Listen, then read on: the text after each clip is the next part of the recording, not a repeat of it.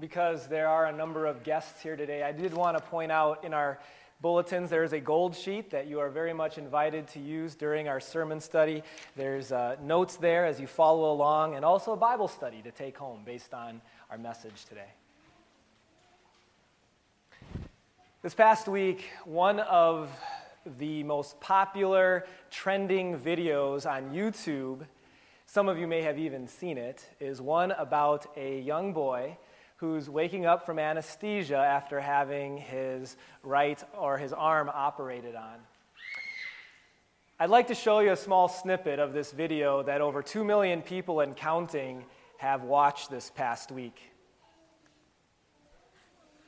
Hey kids, what's up? How'd it go, Matt? It went good. Does your arm feel bad? It feels good. Good. You know? I know. Yeah. So it wasn't so bad going to sleep, was it? Isn't No. going to sleep's awesome? It was good. I feel dizzy. Do you? Why do I feel dizzy? It's a menace.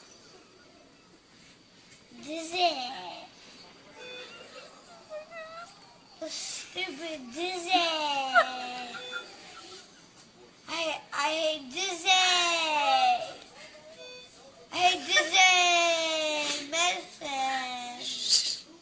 Yeah. You know, right? I hate stupid dizzy medicine. I'm so dizzy. Dizzy. Hey, Didi, where are you? I'm right here, honey. Hi, Gigi. Hi, sweetheart. Why is there two of you? Oh,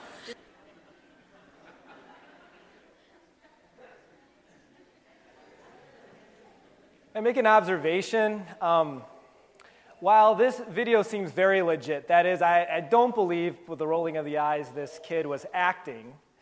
Very legit, very, not set up. At the very same time, because there's been other videos like this, you know those parents were there with their video camera hoping that their son would say something after anesthesia worthy of letting the whole world know, right? You see, there was a day when fathers, strong ones, would carry around briefcase-sized VHS camcorders, and they would videotape with one simple motivation: to get things their family did on tape so that their family could watch it for years to come. But today, a few decades later, we have little video cameras and phones that can videotape, and for many people, it's a very different motivation. Not everyone, but many. What amazing, goofy, newsworthy thing can I get on camera so that I can, upload it to YouTube, get 2 million hits, and maybe an invite to the Today Show? Now, there's nothing wrong with, doing that and having, something on YouTube. And in fact, if someone in my family, I probably would do the same thing. If someone in my family was dizzy and I got it on tape. Second thought, if it was my wife, I've been married long enough to know that you wouldn't upload that to YouTube, husbands. They can do it to you, but you shouldn't do it to them. That's good marriage advice. But the point is that different people today have different motivations for taping their kids. In the same way, different people have different motivation for the activity of following the commandments. Different motivations in people's hearts and lives for doing the same activity that others are doing, but that is keeping or following the commandments. As I mentioned earlier, this series we're going to take a look at is all about the 10 Commandments. And one of the things that may come to mind to you as we think about that is that this series about a bunch of commands and thou shalt nots, you might be thinking it's going to be kind of a downer. And I'm reading your mind, you might be also thinking that, with it being such a nice season, and with the type of series that we're doing, that maybe it would be easy to sort of miss church a little more than usual this summer. Can I ask you, don't do that. Because here's the thing. This series, I believe, has the potential to be one of the most powerful studies that we've ever done as a church family. You see, if you really want to know about a person, one of the things you can do is to look at what sort of rules they have in their home. And that will give you guidance or evidence of what is important to them.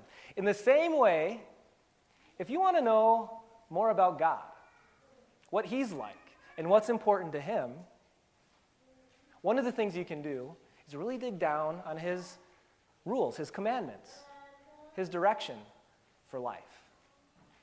And that's what we're going to be doing. You know, there are so many misconceptions out there about the Ten Commandments. And by far and away, most people, you know how they view the commandments?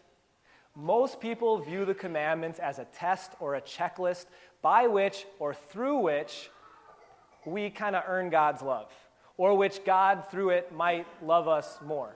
In fact, I'm not telling you that you should do this, but if you did this, if you went around your neighborhood, knocked on doors, and asked, "Are you going to heaven?" or "Do you believe you're going to heaven?" the majority of people, far and away, their answer, whether yes or no, would somehow be based on what they do. Yeah, I'm going to heaven. I'm a pretty good person. Or I'm better than most. Or I try to keep the 10 Commandments. Or I know the 10 Commandments, maybe even. Unfortunately, that's how a lot of people approach death and approach heaven. They look at the 10 Commandments as a test. We're all supposed to try to get as many people, or as many right as possible so that we might be right with God. What I call this is the semester exam approach to the 10 Commandments. Here's why I call it that. I, in college, usually sort of loved and dreaded this time of year. I loved it because school was almost over. I dreaded it because semester exams came before school was over. And then like a few of my classmates, I actually cared about my grades, and I wanted them to be good. So I had a lot of anxiety, and I remember taking the exams, and the professors would then say that they'd post the grades in the student center on the bulletin board, and there was that like number code, so you don't know that Johnny got a bad grade or a good grade or whatever. And so like a day or two afterwards, some classmates would come back to the dorm and kind of say, such and such a professor just, posted grades, and then many of us would go over there with bated breath, nervous, hoping and praying and praying and praying and praying and praying that we got a good grade. And lots of anxiety. The thing is, lots of people view their relationship with God and also even heaven that way, and there's lots of anxiety because they look at the 10 Commandments and or God's laws as sort of a semester exam. Am I right with God? Will I get a good grade, so to speak? And so in life and in death, they're filled with anxiety and nervousness. Now, some of you here today might think that you don't ever struggle with that type of thinking because you understand grace and how we are saved and so forth. And I really hope that that's true. I hope that's true. But I would be surprised if it wasn't true that every single one of us here have in one way or another found ourselves falling into that type of thinking when it comes to God's rules. We find ourselves thinking that God loves us more when we do the right thing. And that might sound like a true statement, but can I tell you what the truth biblically is? God loves it when you do the right thing. But His love for you through Jesus never changes, whether you do the right thing or not. He loves it when you do the right thing. But His love for you through Jesus, it doesn't change. It's constant. Now, the cool part of all of this is that God sets the tone for all of the commandments before He gives them. And so today we're not looking at the first commandment, we're looking at the first two verses of Exodus chapter 20 as God sets the tone for us. So let's turn to Exodus chapter 20. A little bit of background. It's just probably 6 months after the Jewish nation were freed from Egypt and slavery. We're going to talk more about that in just a second. Moses is on top of a mountain called Sinai. God has come in a very special way to speak to Moses. He's going to give Moses not just 10 commandments. He starts with those. He gives him over 600 commands, most of them about worship life, which because Christ fulfilled them, that's a whole other sermon. We don't need to worry about those anymore. But he gives us at the beginning these 10 commandments, and we're reading just the first 2 verses. And Moses writes, God spoke all these words that are coming. Verse 2. I am the Lord your God. And I want to stop there, and here's why. I want you to notice what God says here. He says, I am the Lord your God, and what I'm calling attention to is to notice that he doesn't say, I am the Lord the God. Now, if you're not quite sure what I'm meaning by this, let me give you a different example of this to see if you can track with me. Another point with this would be for me to say, I'm Ben the pastor, or I'm Ben your pastor. Do you notice the difference? You even feel it when I say it, don't you? Because your implies a relationship. Your implies that there's a friendship there. Your implies that you're mine and I'm yours.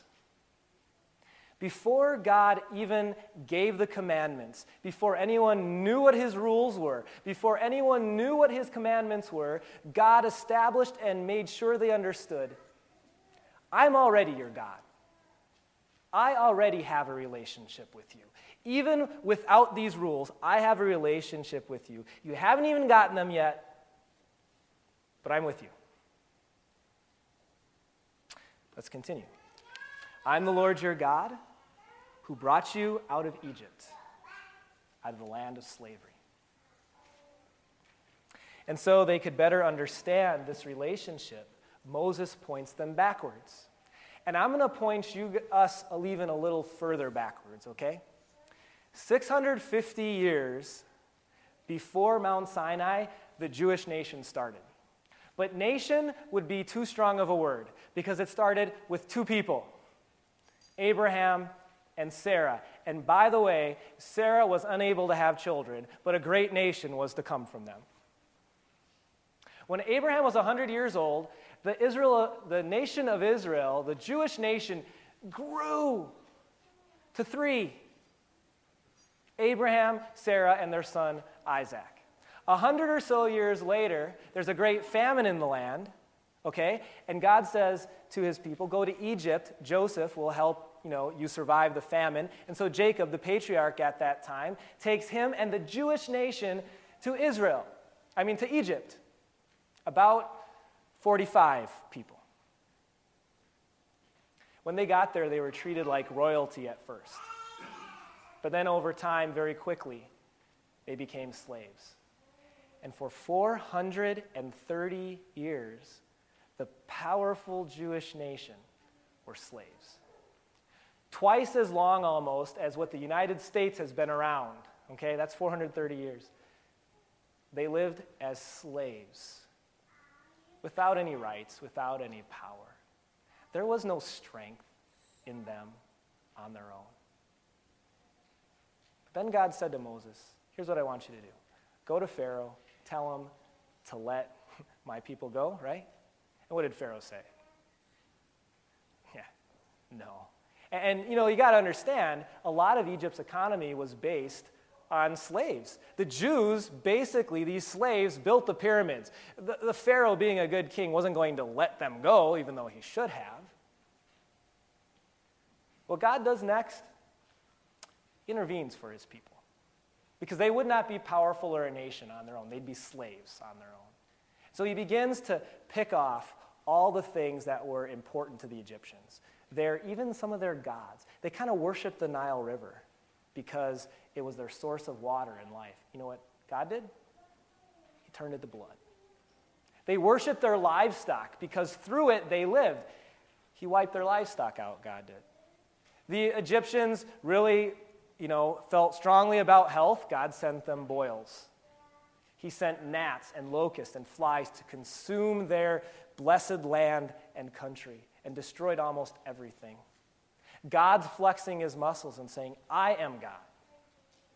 And then he shows them that he is their God with the 10th plague, which was, many of you know, to kill every firstborn male in every household, including the Jewish households, except there was a way out. We're going to turn to Exodus chapter 12, and I'm going to read these words very quickly because they're so connected to Exodus chapter 20. The Lord said to Moses and Aaron in Egypt, this is about 6 months before Mount Sinai, this month is to be for you the first month of your year. All that is to say that what's coming next is going to be so important, you're going to organize your calendar around it. This is the first month. Tell the whole community of Israel that on the 10th day of this month, each man is to take a lamb for his family, one for each household. If any household is too small for a whole lamb, they must share one with their nearest neighbor, having taken into account the number of people there are. You are to determine the amount of lamb needed in accordance with what each person will eat. The animals you choose must be year-old males without defect. They must be your best, okay? And you may take them from the sheep or the goats. Take care of them until the 14th day of the month, when all the people of the community of Israel must slaughter them at twilight. So, God says, I'm going to wipe out all the firstborn males, and then the next thing he does is give them meal instructions. Kind of odd. It wouldn't be odd for them to slaughter lambs, something they would have always done, but what came next in this meal prep would be odd. Verse 7. Then they are to take some of the blood and put it on the sides and tops of the door frames of the houses where they eat the lambs. Instead of disposing of the blood the way you normally would, God said, all right, I got some now decorating, tips for you. I don't care if it doesn't go with the curtains, but spread the blood of that lamb all over the door frames. What? Verse 12. On that same night, I, God, will pass through Egypt and strike down every firstborn, both men and animals. I will bring judgment on all the gods of Egypt. I'm the Lord. The blood will be a sign for you on the houses where you are. And when I see the blood, I will pass over, the Passover. I will pass over you, pass over that home. And in that home, no destructive plague will touch you when I strike Egypt. God was going to deliver his people. God was going to be their Savior. And the way that he was going to deliver them and have a relationship with them and save them was not through any commandments. They hadn't gotten them yet. It was simply through the blood of the Lamb and trusting in God's promises. Fast forward from Exodus chapter 12, 6 months, and now Moses is standing on Mount Sinai. Okay, it's 6 months later, and before God gives them all these rules and all these commands, he wants to establish the order in which rules and commands from God are supposed to be. I've established a relationship with you. You are mine, I am your God. And now, here are some things. God didn't free his people from slavery to go into there into the desert and earn his love. I mean, come on. He had just sent 10 plagues and divided the Red Sea. He showed them his love. And so this very true statement is important to remember. God gave the commandments to Israel, not to earn his love, but because he loved them. God gave the commandments to Israel not to earn his love, but because he already loved them. Now it's interesting, verses 1 and 2 that we looked at, they don't exactly apply to us, do they? How many of you have lived in Egypt? Not today, that's for sure, huh? All that's going on there. How many of you have been slaves? Kids, childhood doesn't count, all right? That's a whole different sermon again. We haven't lived in Egypt. We haven't been slaves. Have we? Are we slaves to anything? You know, the Bible says we are. The Bible says that right now, even as Christians, until we're in heaven, we're slaves to sin, to death. And if you're not sure what that means, or if you're not sure whether that's true in your life, let me give you this challenge. I've given it to you before. Go the rest of the week without sinning. Words, actions, thoughts. Ooh, thoughts. How about the rest of today? And even just the rest of today, to be perfect in our thoughts, I doubt, now some of you may be able to, I doubt there will be a person in here who can be perfect in their thoughts, even for an afternoon. So what's the solution? God didn't give us the 10 Commandments as a semester exam. You know, do the best you can. When you get to heaven, check the bulletin board. Here's your number. No? You know what he did? He sent a lamb. He sent the lamb. He sent the Lamb of God, his Son. And when that Son shed his blood, God didn't take it on the cross. He didn't take it and wipe it over your door frames. But in a very picturesque way, you know what he did? He wiped it all over our stuff, all over our sins, all over our failings, our thoughts and words and actions that don't reach God's standard. He wiped them all out. And even though we're still slaves, kind of still until heaven to sin, ultimately you are not slaves. Ultimately, we are freed from death and freed from sin because we know, just like Jesus reminded Lazarus' sisters, Mary and Martha, that we will live forever because he is the resurrection and the life. This is exactly what John reminds us of in 1 John 1. The blood of Jesus, his Son, purifies us from all sin. In fact, this powerful connection between the Passover that we read about in Exodus 12 and Jesus' blood as the Lamb of God is not just some nifty coincidence I found that would sound good as a sermon illustration. It's in the Bible over and over and over again, this connection. Listen, when Jesus was about to die and shed his blood, the night before, he gathered his disciples together to celebrate what? Anyone remember? It's class participation. The Passover, which we just read about, blood of the Lamb on the door frames and all that kind of stuff. While he was in the middle of celebrating the Passover, this is not by accident, what meal did he begin? Communion, the Lord's Supper. That has to do with the blood of another lamb, the Lamb of God. See, just as the Egyptians were slaves and God freed them before he gave them his rules, so also we are slaves to sin, whom God first freed through Jesus, created a relationship with through faith, and then said, my children, I don't want you to fall off your bike. Wear a helmet.